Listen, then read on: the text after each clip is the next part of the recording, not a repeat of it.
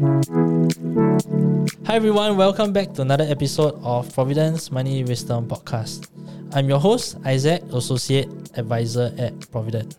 Today's episode is about the famous debate whether to invest in a lump sum or to dollar cost average. So to all our listeners, in terms of our process, after determining the amount we need to invest towards our financial goal, we always have questions on whether we should invest all the amount at once, that is lump sum, or should we invest in smaller equal portions, that is dollar cost averaging over a period of time. So joining with me today is Zhihan, who is a client advisor here at Provident, and will be sharing Provident's view on this. Hi Zhihan. Hey, hi Isaac, good to be back here. Right, so today's topic is a widely debated one in the finance industry, and there are merits to both sides of the argument. So let's first unpack it and then share our stance on it. So as we are evidence-based companies, let's start with the evidence. Historically, Zhihan, which strategy has worked better? Okay, I think Isaac, first of all, we need to take a step back and ask ourselves, under what circumstances will dollar cost averaging beat a lump sum investment? It is only when markets are going down and when markets are moving sideways in a volatile manner that dollar cost averaging is superior over lump sum investments. Right. So there are actually three ways that market can go. First of all, downwards and sideways and upwards. So out of these three scenarios, dollar cost averaging is the better strategy in two scenarios. Does that mean that dollar cost averaging is the strategy that we should adopt? Actually, not really. At least mathematically, because if we are invested in the right instruments, and when I mean right instruments, I mean low cost, globally diversified, non-forecasting portfolios, historical data have shown that markets actually go up 2/3 of the time. So with this historical data, we can safely say that in the long run, lump sum investment is actually the superior strategy, at least mathematically. Right, so to not make it confusing is that there's three kinds of markets, upwards, sideways, and declining markets, for example. But Correct. Historically, markets are moving upwards 2/3 of the time, and hence lump sum investing tend to win roughly around there as well. Yeah. Correct. Right, thanks for sharing, Zhihan. So is looking at it this way a sound way of determining whether I should invest all in a lump sum or to dollar cost average? I mean, empirically, even though investing lump sum is the winner, I would think that emotionally it can be very daunting to some people, especially so when we are investing our life savings. For example, if I'm a new investor and I invest a substantial portion of my savings at the wrong time, quote unquote wrong time, and markets come crashing right after I entered the market. One real life example would be if I started my investment in January 2022, right now, even after more than 1.5 years, I will actually still be sitting at a loss. How will new investors feel at this point in time? Right? I mean, it's been 1.5 years already, and I'm still making a loss. So my take is that yes, it's a fact that lump sum investment beats dollar cost averaging most of the time. And that is one way of determining whether the investor should do a lump sum investment or spread the investments into multiple tranches. However, I also believe that the more important aspect is actually the behavioral pattern of the investor. When he or she suffers a significant paper loss, will that cause the investor to lose sleep? Will that cause the investor to make a rash and probably a wrong decision of exiting the market at the wrong time? Because we know lump sum or dollar cost averaging, in order for us to have a favorable investment outcome, we need to be in the market and stay invested so that we can actually capture the returns that the markets provide. Depending on, whether you use lump sum or dollar cost average, the most important thing is to use a strategy, either or, but a strategy that you can stick with. Absolutely. I think that's the crux of investing. Okay, so if let's say personally, I'm someone who, if let's say I invest everything and when the market starts falling, it keeps me up at night. I don't have any so-called dry powder to buy into these declining markets. Maybe because of that, it makes me feel really bad. So dollar cost averaging should be the strategy I should use. Is that correct? I think you can say that. I mean, when we invest, we are investing for our future, for important life goals, right? For a certain outcome that we would like to happen, right? And that often translates to a better quality of life or to serve a certain purpose that we have. So if investing right now is causing the quality of our life to not improve and in fact be worse, what's the point of it, right? Right. So it's quite interesting that you brought up 2022. Every time when we bring this up for discussion, people always quote the bad years, right? The 2022s, the financial crisis, the dot-com bubbles. But the inverse can be true, right? I mean, in 2021, for example, if you invested a lump sum at the start of the year, you would have been able to capture quite a good return because it was an up year for the whole year. Whereas if you dollar cost average, yes, you'll be up. You will get significantly less than if you invested all at one go. Yeah, and another thing is also it depends on when the question is asked, right? Like right now, when we look at the investor that invested in the start of 2022, he or she may be is definitely sitting on a loss right now.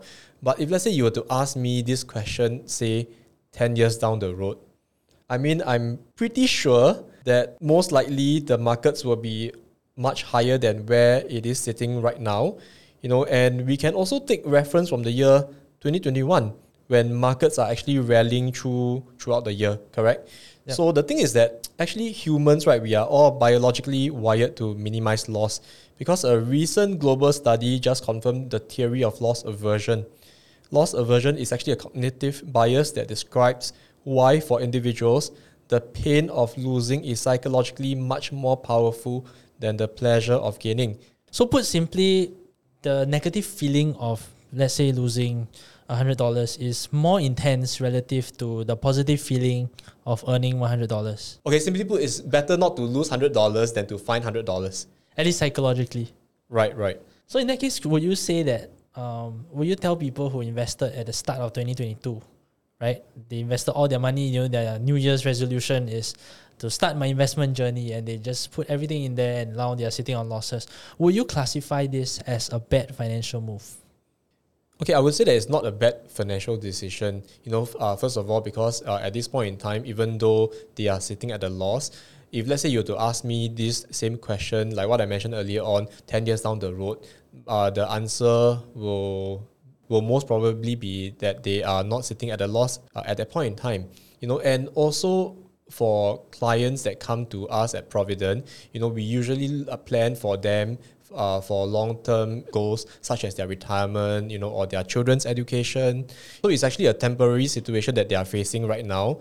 As long as they continue staying invested, continue whether to DCA in, or the lump sum that they have invested, as long as they are able to stay in the market, they will eventually be able to see the returns that they need. Right. So actually another point is that it's actually a bad financial move if they invested into an equity-heavy portfolio for a goal that is very short-term, like maybe renovation money that they need in 2 to 3 years' time, for example. Then definitely that is a bad financial move. But as you mentioned, clients come to Provident, we do planning for them. Even before they invest, we already manage their expectation, and actually markets go up and down. It's not a bug. It's rather just how it is. That's how you get returns. If markets go up in a linear fashion, every year, let's say 8%, everybody will be invested, and nobody will be buying safer instruments. But it's because of the fact that markets go up and down on a yearly basis, or rather a daily basis, that you get the returns that the equity markets give you. Right, absolutely. In our planning methodology, if let's say a client comes to us, and say that in 3 years' time they will require this sum of money for whatever purpose, it is not our practice to put them in a portfolio whereby it is equities heavy. So for example, if let's say our clients are invested in a 100% equity portfolio, their goals will be something that the monies will be something that they need in, let's say, 15 years' time. So because historical evidence have shown that as long as we are able to stay invested for a minimum of 15 years, generally the equities will not cause us to suffer a loss. Right. So using that example, let's say a client invests in the at the peak just before the financial crisis, 2008, let's say plus 15, just nice 2023.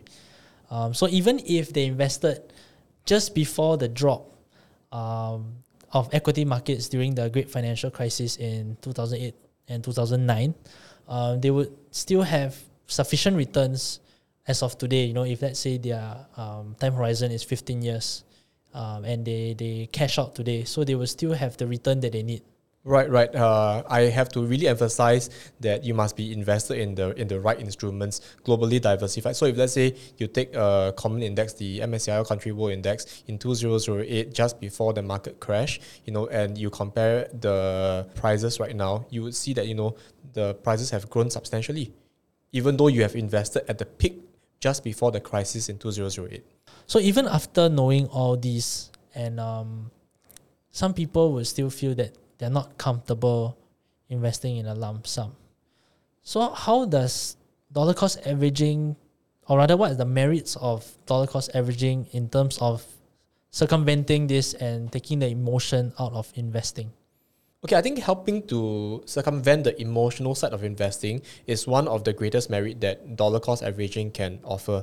Firstly, it helps to cultivate the habit of investing regularly. And when you do something repeatedly over a period of time, you become familiar, you become more comfortable with it, right? And secondly, we know from history that markets actually go up 2/3 of the time. So in the event that that 1/3 when markets come crashing after one has invested, it will reduce the quote unquote paper loss at that moment, help to moderate the emotional impact of the market crash.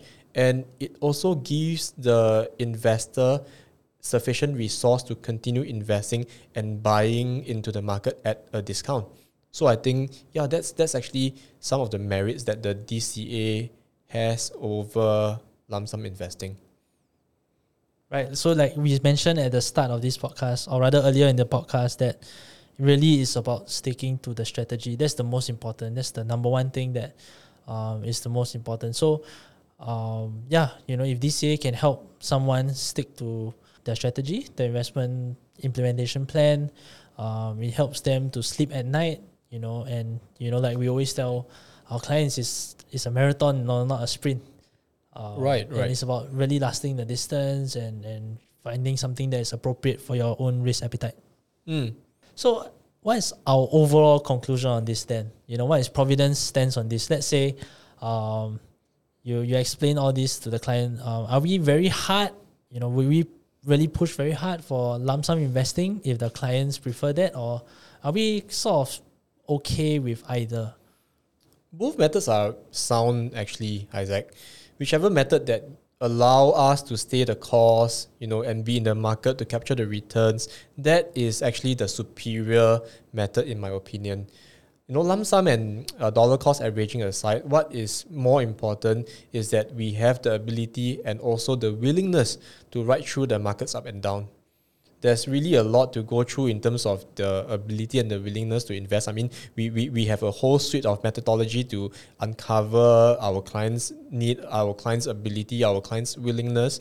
But on a very, very high level, ability refers to things like our financial situation. Do we have sufficient emergency funds? Are we running on a surplus or a deficit monthly? Do we have enough insurance coverage? We need to make sure that we are financially healthy before we can even start investing, right? So that we do not exit the market at the wrong time when unforeseen circumstances happen. So the next part, which is the willingness portion, is about the understanding of how strong our heart is. When we see our portfolios fall, how much loss can we actually tolerate before it causes us to lose sleep? Once we can understand this willingness portion, we then can select a suitable asset allocation that is in alignment with our willingness to take risks. So I think these two factors are actually the more important consideration when it comes to investing rather than DCA, which is dollar cost averaging or lump sum investment. Right. So yeah, so this topic is very widely debated, and it can really cause a lot of what we call paralysis of analysis. Yeah. So the plan is already there. Yeah, you're just gonna execute it, and then just when you're just about to take the step forward, this kind of thoughts come to your mind. So yeah, I mean, either is fine. Of course, if you dollar cost average and you split it into too many small portions and you spread it over, instead of like maybe like you could dollar cost average over 3 months, 6 months, 1 year. But if it becomes like over 2 years, for example, definitely we have to rerun the numbers again, because you are actually not really invested for the first year at least, or rather not much of what you need to invest is in the market in the first year. But other than that, I mean, both make sense, but statistically, you are more likely to turn out ahead when you do a lump sum investing. Right. Okay, so I'll just ask you one parting question, okay? So for your own investments, right? I'm sure you've done all your planning and all that. Did you do a lump sum investment, or did you do dollar cost averaging? Like, do you invest over 6 months? And of course, I'm sure you have your regular savings plan, but in terms of the initial amount, did you invest it all as a whole? Yeah. Okay, because when I first started investing, it was in 2009 when I first started working. So obviously at that point in time, I do not have lump sum, correct? So I've been regularly investing, and throughout my entire working career, it has accumulated to quite a substantial amount. So if let's say you ask me, because I started very early, it is really dollar cost averaging throughout the entire duration of my investment history. But what if, let's say, you were to receive a lump sum today, like let's say an inheritance? Which strategy do you think would be suitable for you? Like what I said earlier on in this podcast, that even for myself, it is very hard to take away the emotion out of investing. I may, depending on the amount, if let's say it's a few $1 million, I may just well split it into a few tranches. So yeah, I think that would be my decision. Okay, so thanks for sharing, Zhihan, and thanks for your time today. Thank you so much. Okay, so that's all for this week's episode. I hope you enjoyed our episode on lump sum investing versus dollar cost averaging. If you like this episode, follow our podcast and follow us on social media for similar contents. As always, thank you for listening, and I'll see you in the next episode. All analysis, views or opinions from interviews, recommendations and other information broadcasted, or published herein are provided for general information purposes only. Information expressed does not take into account any specific situation, particular needs or objectives, and should not be construed as specific advice or a recommendation. Information has been obtained from sources that are deemed to be reliable, but their accuracy and completeness cannot be guaranteed. Always consult with a qualified investment, legal or tax professional before taking any action. Provident Limited does not accept any liability for any loss whatsoever arising from any use of the information broadcasted, or published herein. All contents and information contained herein may not be copied or reproduced in whole or in part by any means without prior written consent of Provident Limited.